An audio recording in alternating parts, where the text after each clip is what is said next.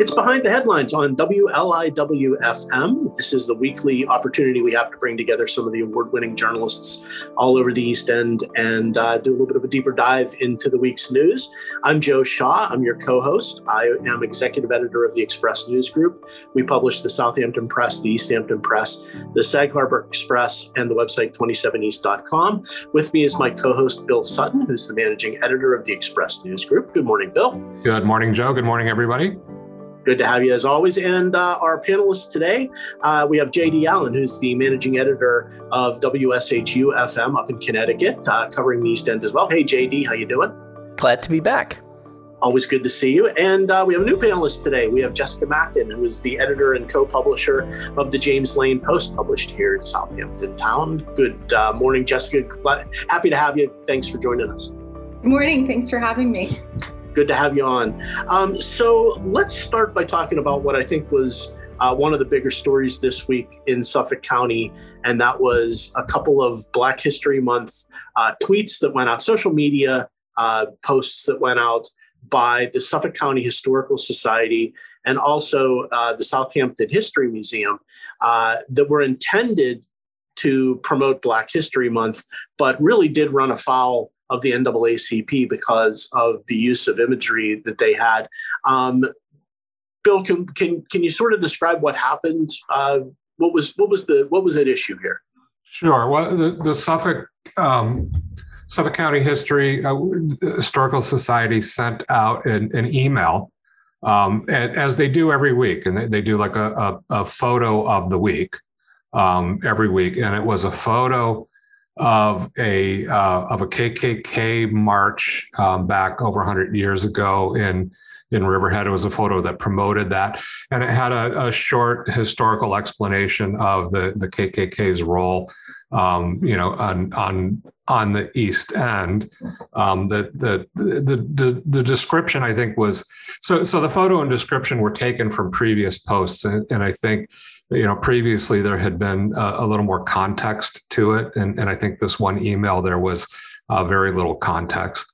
And the Southampton History Museum, around the same time, I think was, separated by a week or so, was promoting a discussion that they were having. And in promoting that discussion, had a picture of a person in the KKK robes with a burning cross behind them, as a way to promote this discussion on, and I'm going to blank on the name of the film. What was the name of the film? It was Birth of a Nation and the novel The Klansman, which is what it was based on, which is a historic, it was a historic film. It was one of the earliest films, but obviously it's derided now as just awful racist propaganda, basically, at the time. Right. But JD, and I think the discussion was meant to highlight that and highlight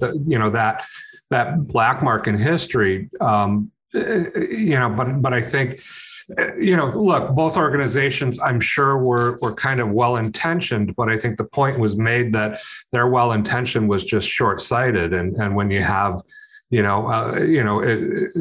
there was a press conference in Riverhead following that. Both organizations agreed to suspend their executive directors for 2 weeks as a means to apologize and a means to go back and look at how they do these things. And while well-intentioned, I think the point was made is that so you have these groups that are made up and run primarily by people, by white people that may not have understood the significance of that imagery, especially during Black History Month. And I think that not for nothing, this was like the perfect storm too. It was like, if you had one incident, I think it could have been dealt with, but you had both of these incidents occurring at the same time, and it just really highlighted, what was wrong in the thinking there. Yeah, JD, I feel like the point that Bill made was also made at the press conference, and that is that why focus on, the Ku Klux Klan during Black History Month? And I think the answer to that is it's something that happens when you look at something like Black History Month through a prism of an organization that doesn't have enough people of color at the table having a conversation about what's appropriate and what isn't. And, I think the NAACP folks, the point that they made was there's so much more positive things to talk about in Black History Month that this was just an unfortunate way I don't think either organization, and I think I have to give credit all the way around here. I think the NAACP folks were very fair in accepting the apologies, and they were I think they were sincere apologies from both organizations. And more importantly, both organizations sound like they're going to take some action to try and address this. But it was a real kind of an ugly moment, wasn't it? Well, I think the point that we're making here is that it's the road to hell is paved with good intentions. This was an instance of majority white-run institutions doing something for Black History Month that was saturated in whiteness, right? They took something that was core to, yes, Suffolk County.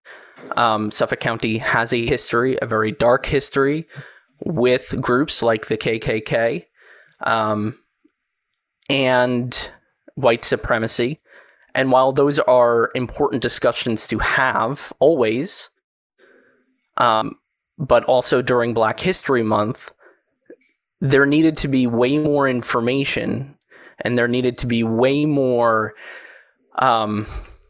perspective to how people of color in our region have been impacted by whiteness and white institutions like the KKK, but also in institutions that try to remember events like those.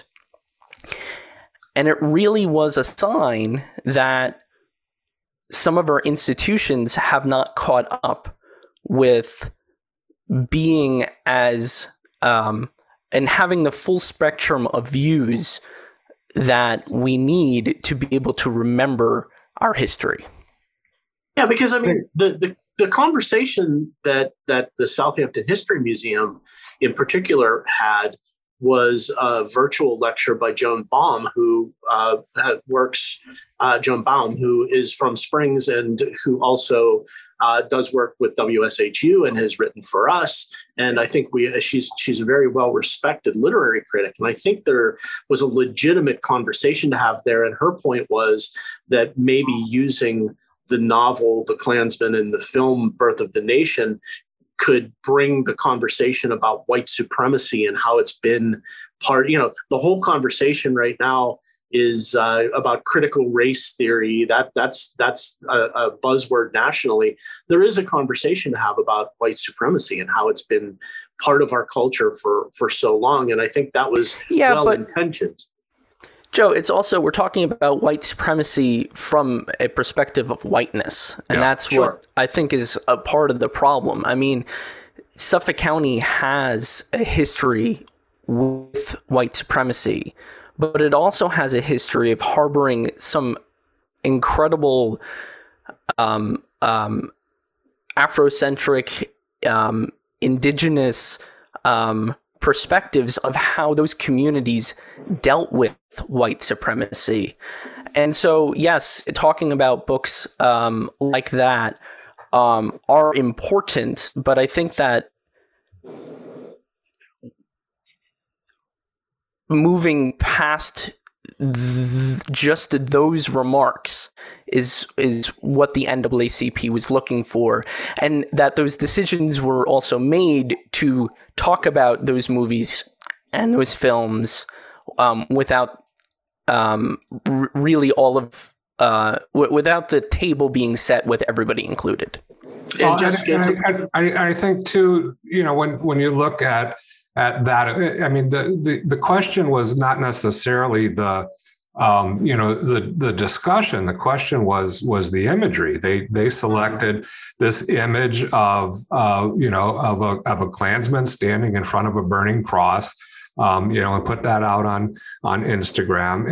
And in looking at it and their explanation, they were drawing on images from the insurrection, last year and trying to compare the two. But that image, I want to just keep using the word short-sighted. And, I think one of the people at the press conference had said, we're tired of learning moments, where, okay, so we're going to call it a learning moment and move on. Well, no, I mean, let's learn, and let's change.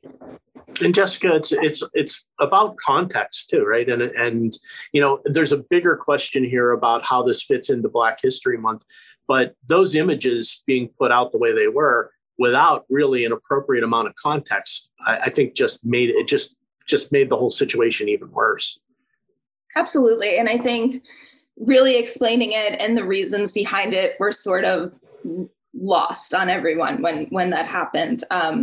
I think the fact, they apologized and they clearly know that it was wrong what they did. So I think I would say in general that the cultural institutions on the East End really have, and this is another moment of growth, I would say, for these, different cultural institutions to just become more inclusive. And we have seen it with whether it's content or a more diverse board or everything like that. So I think these two historical societies can really take that and really make that a part of the programming, because I think it is so important, especially not just during Black History Month, but 12 months out of the year, to really make it part of our collective history and teaching each of these moments and really celebrating that.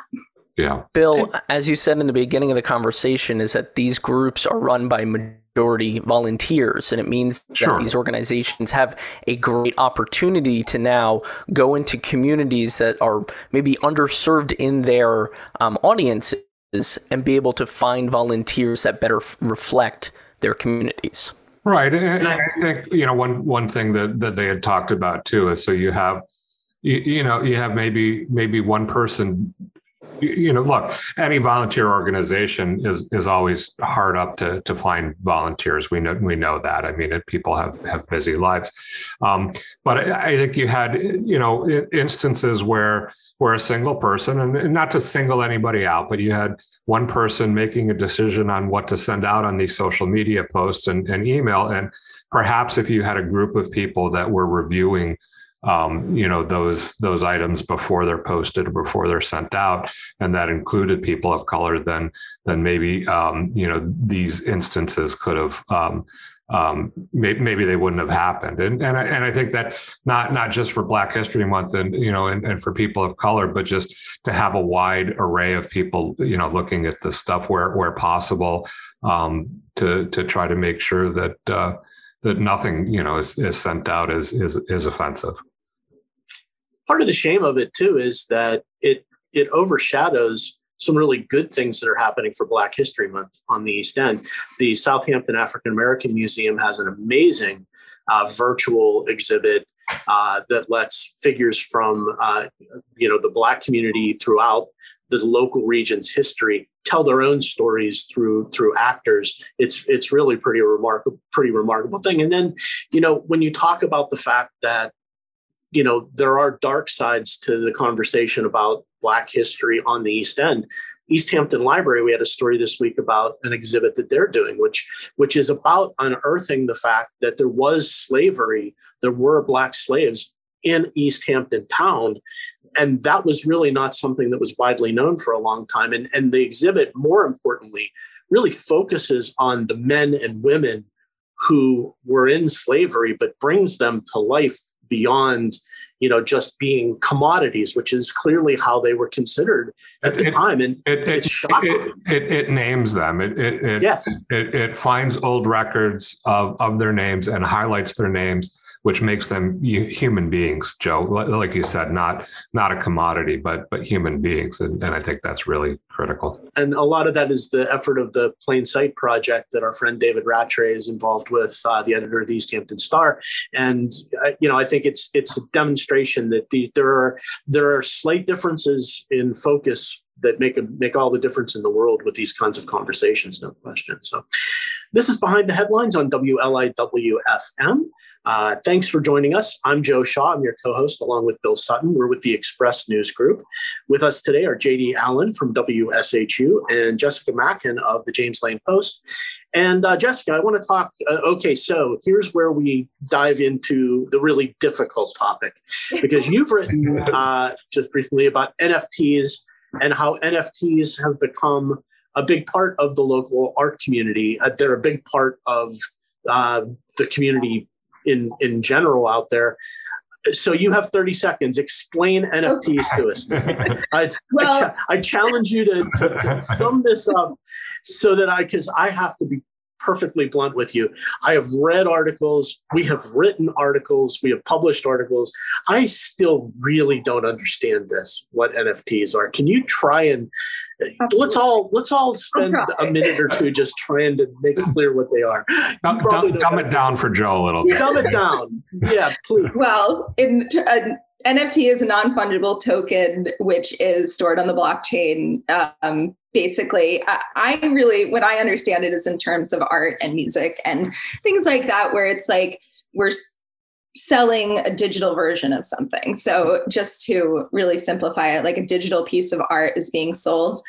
But because of the way it's sold, the artist themselves is able to really collect royalties, I guess, or, become paid while they're living artists, which is really important, but also as it continues to sell and trade and become valuable. I know that there's talk of NFTs with literally everything from brands and ticketing and things like that, which I can't fully wrap my head around, but I'm trying.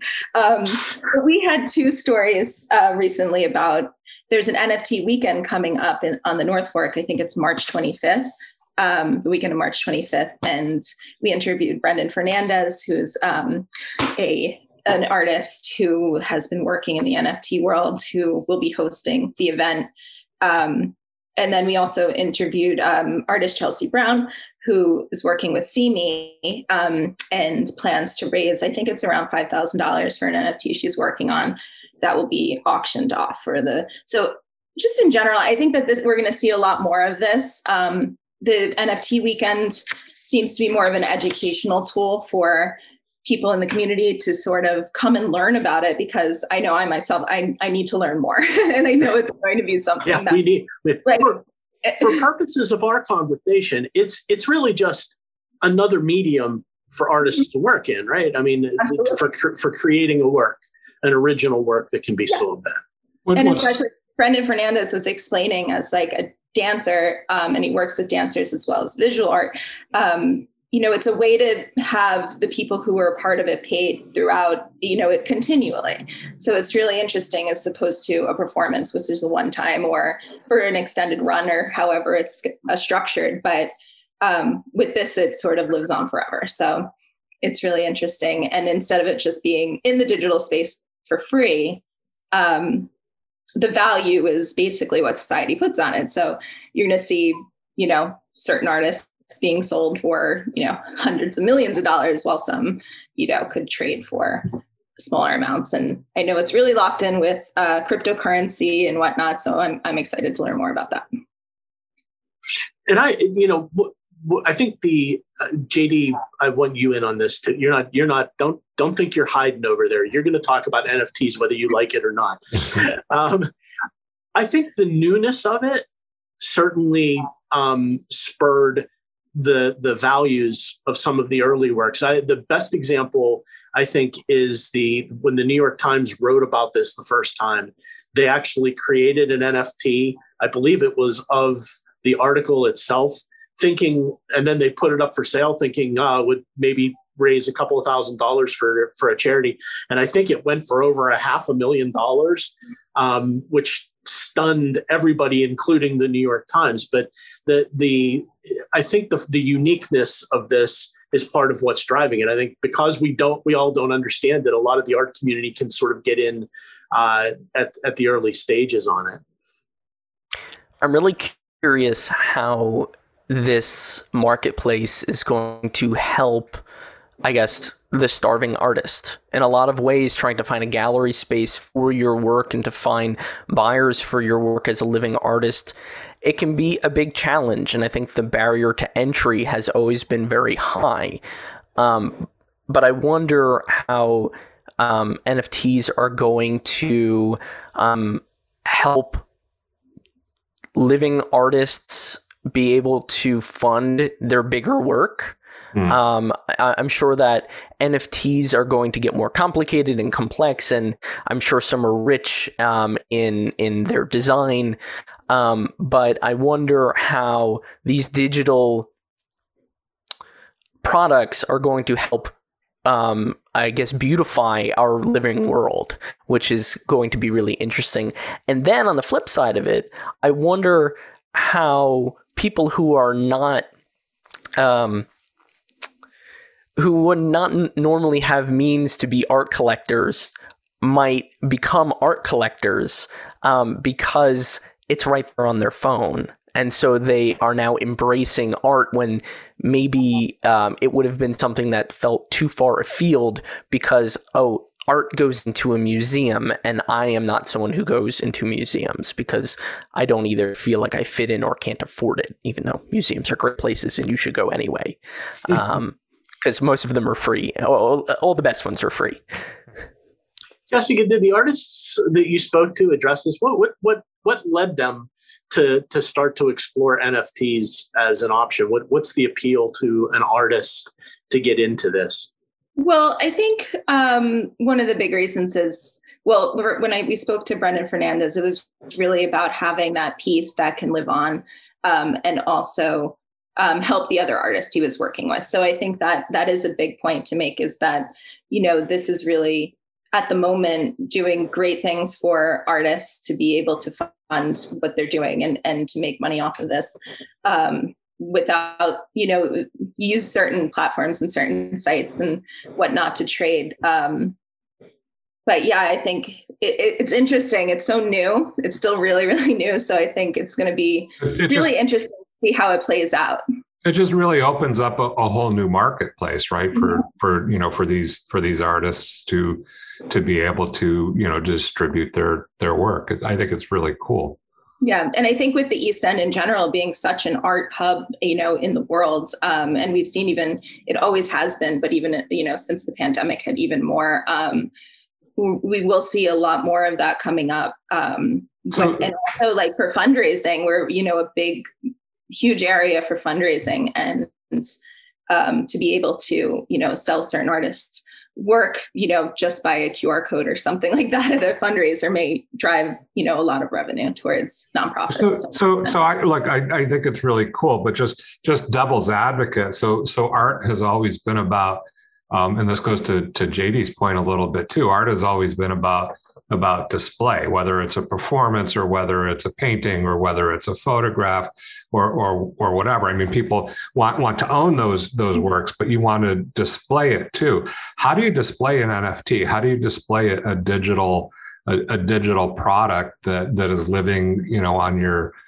on your hard drive, I guess? I'm showing my ignorance, but I feel like this is the interesting part of it, because I feel like so much of our lives are now digital, and so much of our life is lived online that may be part of the equation here, Jessica. Yeah, absolutely. And I don't know too much about displaying, but I think there are ways where you can have it like put on a screen, like if you wanted it on your wall, like depending on the size and things like that, which could be, I think we may see a lot more of that, and companies sort of coming out with plans for that. Because if you own a really rare NFT, or even just one that you really love, or, however you plan to be in that world, like you may want to display it on, in a physical space on your wall. So I mean, Bill, sky's the limit. Could you imagine if there was an NFT collector and they opened a temporary venue space in name the art museum or gallery space, and it's more about enjoying the art together. I mean, that's the whole reason why you might go to a museum, is to go see the art, but you're going maybe with people to enjoy what you're seeing. And so you walk in and there's like a meet and greet, and you scan something like a QR code on your phone. Now everybody's flipping through, these galleries of digital products. there can be still that kind of experience that we're familiar with in museums, Right. whether it's in person or digital. I mean, we could Virtually. sit here on our computers at home and enjoy some art. You want to know who I think is loving this? I'm a big fan of the artist Marcel Duchamp.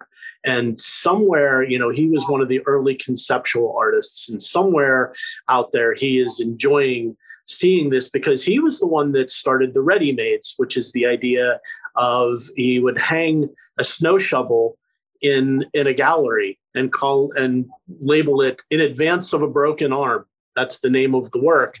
And that's the work. It's a snow shovel I bought at the hardware store, but I've decided it's a piece of art. And a museum would say, well, we'd like to have one too. It's like, okay, I'll buy another shovel and give it to you. And now you have it as well. The idea of who owns art now comes down to if you've painted a painting and then you create an NFT of that painting. Is it the person who owns the painting or the person who owns the NFT who actually owns that art, or do either of them own that art? So it can be part of a series. So, and the artist, I think, determines that they can have one of 4,000 pieces sold. Right. And then it's not worth as much, or it's one of 10. Which is no different than having a painting and doing 4,000 prints of it, right? And exactly. Each print. Exactly. I just love it. I think it raises so many interesting questions about the nature of art and ownership. And it's obviously having the sexy cryptocurrency aspect to it too is part of what's driving it. So it's good to hear that local artists, I think JD hit on a big part of this, that if it's going to help the local art community and it helps them in producing other types of art as well, because it becomes a new source of revenue, I think that's a good thing for everybody. I think we can applaud it. So even though we don't understand it completely, I think we're all kind of fully in support of NFTs is where we land on this. This is Behind the Headlines on WLIW-FM. I'm Joe Shaw. My co-host is Bill Sutton. We're with the Express News Group. Our panelists today are JD Allen from WSHU and Jessica Mackin from the James Lane Post. And so let's talk about our friends from the News Review couldn't be on with us this morning, but they published this week an obituary for John Talmadge. Bill, he was just a guy that should be remembered because he was a very important figure in the earliest part of farmland preservation on the East End, right? He was a real pioneer as far as that goes. Right. His family, they started off in Massachusetts, but migrated to Southampton and East Hampton, and then realized that the sand out there might be, or the soil out there might be a little too sandy for what they wanted to do, and ended up in Baiting Hollow, growing potatoes and cauliflower. But he quickly saw or envisioned, what could happen to the North Shore or the East End in general, I guess, as development began creeping east, and wanted to prevent the North Shore from becoming Nassau County.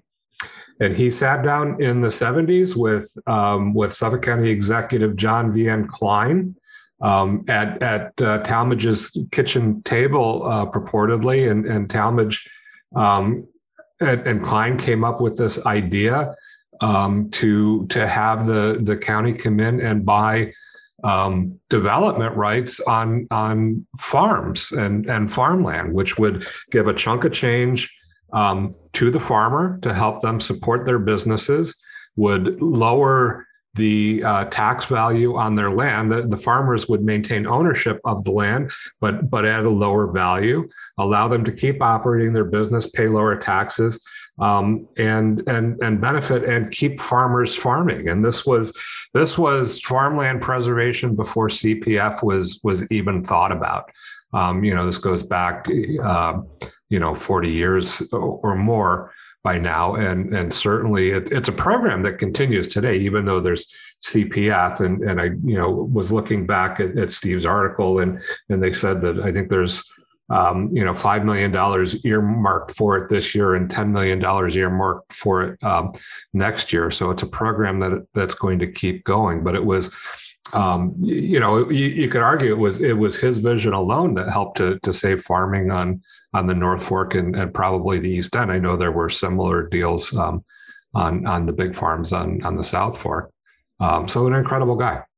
Yeah, JD, I think it's just so innovative and visionary an idea that they came up with, because the problem was at the time, and it became an even bigger problem 20, 30 years later, for farmers who had this land and have had it for generations, it had such a high value suddenly in the real estate market. The only way they could tap that value was to sell it for development. And so this idea of selling development rights gives the farmers that money in an exchange for an agreement not to develop the property. So really the community benefits, the farmer benefits. It really was a brilliant idea. And I think, as Bill said, I planted the seeds. You would have never had the Community Preservation Fund if it weren't for the farmland preservation efforts that John Talmadge had a lot to do with, right? Planted the seeds, huh? Yeah. There you go. I mean, talk about just in terms of the numbers. I mean, what an incredible success programs like Suffolk County's Farmland Preservation Program and the Community Preservation Fund, 20-something years later, has been. I mean, Suffolk County's got over 10,000 acres of preserved agricultural land at this point. It's got the Community Preservation Fund's got $1.7 billion that some of it can go towards the preservation of open space. And while and we've seen that benefit those who are don't want to see the character change of the community. I mean, that shouldn't prevent necessarily infrastructural upgrades and stuff like that to make sure that we all have the services that we need. But in terms of like keeping the character of a community the same, you have agriculture. You have the industry of agriculture available to the community. You have open space available to mitigate from the terrors that climate change brings to a community, because open space and vegetation helps prevent flooding and promotes good ecological. It promotes good health to the environment. So there's also a tax benefit, JD, right? Because I mean, that's one of the arguments, is that development is expensive. It requires infrastructure, and it requires, roads and fire companies. And, it's expensive when a piece of property is developed. If you can save it as farmland, it saves the municipality a lot of money compared to if it were sprung with a bunch of houses. Sure, because development oftentimes it's a private enterprise, and so there's private business will develop a land, and then oftentimes government around it tries to figure out, okay, how do we sustain what is now in our community, and so that's where that tension comes from. But it does help in keeping the character of a community the same. It also keeps the needs of the community the same in terms of infrastructure goes. Well, and with development comes, bigger school districts, because you have more kids, and like you said, Joe, roads and all those costs, and higher property taxes too. And to make the point, this farmland preservation, these farmers were getting property taxed off their land as these developments came in, as the property values around them increased and theirs increased, and they were making a suitable amount of money growing potatoes and cauliflower. It gets to the point where they couldn't pay their property taxes, with that business. And that's where these development rate purchases came in. It lowered their property values and then gave them, a chunk of change to help them survive.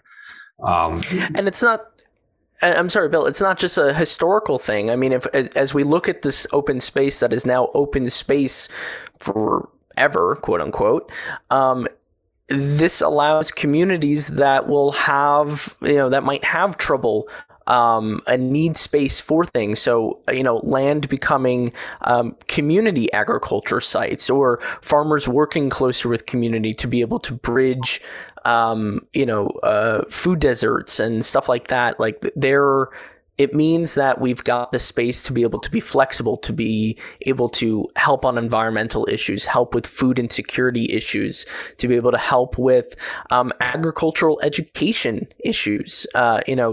A lot of that goes right back into the schools.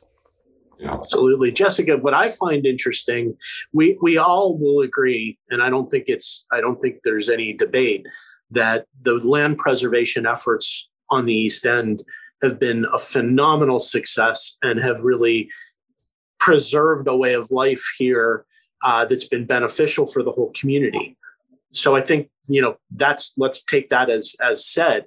However, there are discussions now that are sort of moving in the opposite direction that say, one of the unintended impacts has been that the value of land has gone up so much on the East End that so many normal people, regular people who work the jobs, who wash dishes and write the newspapers and do those kinds of jobs, are getting priced out of the community. And so now the conversation is starting to swing in the other direction about the need maybe for more dense development in some places to create more affordable housing, which is the opposite of the conversation that we're having, about preservation. Yeah, I really think it's about finding a balance, because there's no doubt that, housing is one of the biggest issues out here at the moment. I think it's so interesting to look back, and if this didn't happen in 1974, the CPF didn't get started, say 20 years later, what could have happened to the farmland in that time? Like, how overdeveloped would it be at this point? But I think with housing today, there are so many ways to go about it. I think that, there's been the talk of the ADAs coming, I think that's one way to not develop land that's been preserved, but these are, structures within somebody's own property. That could be an option. Can you explain that? What we're talking about there? So that would be, basically an accessory unit or accessory dwelling unit, whether it's a garage apartment or a studio or something that you can build on your own property, whether it's, and there's many ways to go about it. So that's one, it can provide rental income for somebody who's having trouble paying for the mortgage or whatever it is based on, the rising cost of living out here. It could be for, children who may not be able to afford a place, or aging parents who may not be able to afford a place while retiring. So there's so many options with that, I think, to really look into. And it's such a hot topic. Because I think it really has to be done super carefully. The infrastructure has to handle it. And I think septic is probably one of the biggest issues when it comes to providing more bathrooms and, showers and all that on someone's property. And so maybe there's ways that we can provide incentives for, people to upgrade their septic systems and things like that. And I know that's been in the works for a while, but and that's part of what the CPF is now funding too. I think, and Bill, I think you nailed it. I think schools is the unspoken thing here. That one of the real obstacles to getting the community to support affordable housing is going to be getting past the idea that some of the school districts are very much going to be affected, and they're likely going to have to look at expanding their facilities because there will be more kids. I mean, look, the whole point of this is we want to have more young families on the East End, and there we're talking about more infrastructure. That means bigger schools. Some of the tiny school districts that we have are already stressed out to the max, but they may have to look at some investment, and that means more taxes. Or even some of the bigger school districts. And I'm going to channel Denise Civiletti from Riverhead Local, who's a usual panelist and couldn't be with us today. And she talks about when we talk about affordable housing, she talks about Riverhead, which has its own share, which has a pretty good share of affordable housing itself, and has several projects in the works right now to build more large scale apartment buildings with affordable housing, but has a school district that has already burst at the seams. That has high school property taxes already in Riverhead, and has a population that may not support, community housing program. If a referendum comes up this fall for Fred Thiel's community housing, fund program, it's a big. It's a big hurdle to overcome in communities like that. And then, like you said, there's communities on the South Shore as well where unfortunately you have larger properties, you have more expensive properties, you've got a higher end residents that don't want to see projects and properties and their neighborhoods, and some of that has to do with the schools. I'm thinking about the opposite of that is Springs, where you already have a larger population and maybe more affordable housing than other places on the South Shore, but a school district that can absorb a lot more. So yeah, that's a huge part of that discussion, I think. While schools are and the school system as it is definitely something that needs to be kept in mind. In addition to, as Jessica brought up, the septic infrastructure, which is already a failing system on Long Island and a lot of parts of Long Island. It doesn't mean that land can't be planned and strategically planned to be able to. It's not an affordable housing or preservation conversation. There are models that are out there that do both. It's just something that we haven't seen yet in our neck of the woods. I mean, community land trusts, community land banks, these are systems that are owned by communities and community leadership to keep land in perpetuity for affordable housing and open space, so that way communities can do both. Questions about education is still a concern in those models, because we have our schools where they are. Would it require shifting students or reevaluating our school district systems? It might. But in terms of the conversation of, is it affordable housing or preservation, that's not necessarily the case, is what some advocates would say.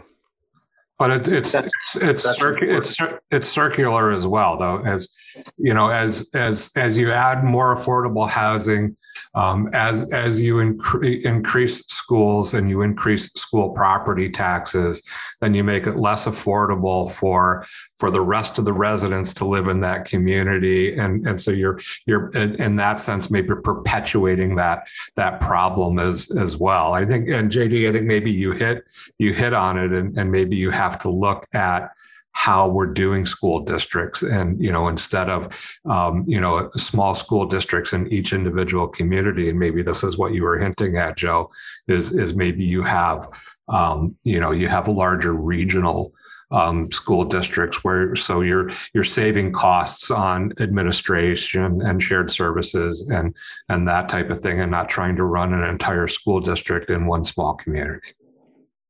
Yeah, I mean, it's been a long conversation about that for a long time. Go ahead, JD. I was going to say that the alternative here to what we're talking about, though, is when we're talking about preservation and affordable housing, is without these structures, and what gets us back to Talmadge here, is that what he was worried about is that land was just going to be carved up, and we were going to have subdivision upon subdivision upon subdivision that creates the suburban sprawl that we've seen in other areas of the island and in the country. And so what he was catching in the 70s was, how do we plan for what land should be preserved for agricultural use? The conversation now that people that are like Talmadge back in the 70s is, how do we plan to be able to preserve and create land that's affordable for us to continue living in, which is what his original goal was for farmers. Right. And it needs to be underscored. That's an important point. I mean, yeah, I think he wanted to reduce the spread of development, but he also wanted to maintain a lifestyle for farmers and and people in that industry. And he created, if you think about it, that program then created a whole entire new industry on the North Fork when the wineries came in years later, because you had all that land that was now in perpetuity to be used for agricultural uses. That's what these preservation programs did, is they took the developments rights off it and said in the agreement that they would only be used for agricultural uses. For that point forward. And it got to a point where potatoes and cauliflower weren't doing it, because even because of his best efforts, there was some sprawl and property became more expensive, and it became harder to maintain, a business selling, potatoes and cauliflower. So you had the wine industry come in and purchase up a lot of that property. And look what that's done. You have, and some on the South Fork too, but you've got this North Fork winery industry. You've got people that come out all spring, summer, and fall to tour the wineries. You've got this agro-tourism businesses that have sprung up at those wineries too, that help support the community and put money into the community. And I doubt that was his vision at the time, but that's part of what he created was that new industry. Yeah, I think the greatest tribute you can say is think, there's a thought experiment. If John Talmadge had never had that sit down at his table back in the 70s, it was, right? I believe. Yeah. How might the East End look different compared to the way it looks today? And I think that's the biggest tribute you can make to John Talmadge. I think his impact on the community was enormous, and it's worth remembering that. This is Behind the Headlines on WLIW-FM. And so before we're running late on time here, but I want to point out, Jessica, the great news is COVID has suddenly become our closing topic rather than our opening topic, which I think speaks volumes all by itself. It's not at the top of the list anymore. We're seeing positive rates falling to levels that everybody's feeling much more comfortable. And this week, just in the last couple of days, we had, I think on Friday, we had a big development come out of the Centers for Disease Control and Prevention, right? Yeah, it may have come out while we're speaking, actually. I think that what was planned to come out today, if it hasn't already, is that the metrics that they use to determine whether there's a mask mandate or not will be changing, not based as much on, it will be based on hospital capacity rather than the percentage of positive rates. And that's because the Omicron variant proved to be much less severe than other strains. So I think that's where that's all going in the next few days. So the focus is going to turn more to the local communities, hospitals, and their ability to deal with the hospitalization rate. And it should be said that locally, the hospitals here, Peconic Bay Medical Center and Stony Brook Southampton Hospital, have both held up very well throughout the pandemic. I believe the peak number that we saw at Southampton was in the mid to upper 30s in their COVID unit. And they've had, I believe it was, I don't want to throw a figure off the top of my head. They've had several hundred deaths that have come through the hospital. But, the hospitals have been able to handle the flow of patients pretty well. And so we may start to see a return to normalcy here in the coming weeks and months, correct? I mean, I think that's what we're all hoping for, right? The COVID numbers have definitely gone down. Hospitals right now are still dealing with a good amount of patients that are seeking services that they couldn't get over the last couple of years. And so I think that the conversation of COVID hospitalization numbers, which is what, as Jessica said, is going to be looked at more in terms of for CDC's monitoring of the pandemic, but these hospitals are still stressed. They still have, and we need to remember that in our communities, they still have staffing shortages. I mean, while their ICU beds might be less packed, their inpatient hospital beds are still, around 80% as of this week because of patients seeking the physical elective surgery, but also mental health concerns. So it's something still to keep an eye on, although there is good news on the COVID front. Yeah, I think it seems like light at the end of the tunnel, and well welcomed light. Yeah, absolutely. I think we're all, and I think we're hopeful that we may actually, last summer felt like it was a little bit of a reprieve, but I think maybe this summer might be the start of some positive feelings about it. I still think we're going to be dealing with it for a while longer. And I just want to throw in a quick plug. The month is almost over now, but it has been American Heart Month as well in February. And I did an interview this week with Dr. John Riley, who is the director of cardiology at Stony Brook Southampton Hospital. He's also involved with Stony Brook's cardiology. And we did a Q&A about cardiovascular disease that I think is just a crucial topic for this month. It's the leading killer of Americans, and it's not something people are necessarily familiar enough with, and the warning signs. So, we have an article up at 27east.com that is a question and answer session with Dr. Riley that I think he had some very informative things to say about some of the symptoms to watch for, some of the strategies that you should have to stay healthy. This is something that affects families every day. It affects people, a lot of people. One of the shocking things is it affects people quietly. And until there's a real crisis, they don't even know that they're dealing with cardiovascular disease.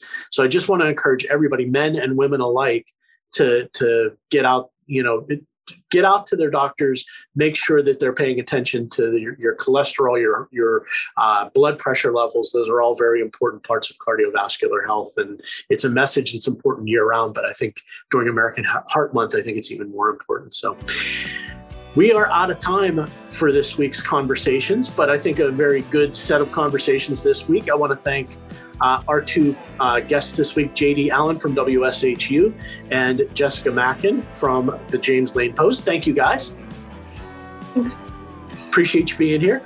Bill Sutton, my co-host, thank you as always, and we'll be back next week. Always fun. So thank you all for joining us for Behind the Headlines this week. We will see you next week. Thanks, guys. Great show, guys. Thanks a lot.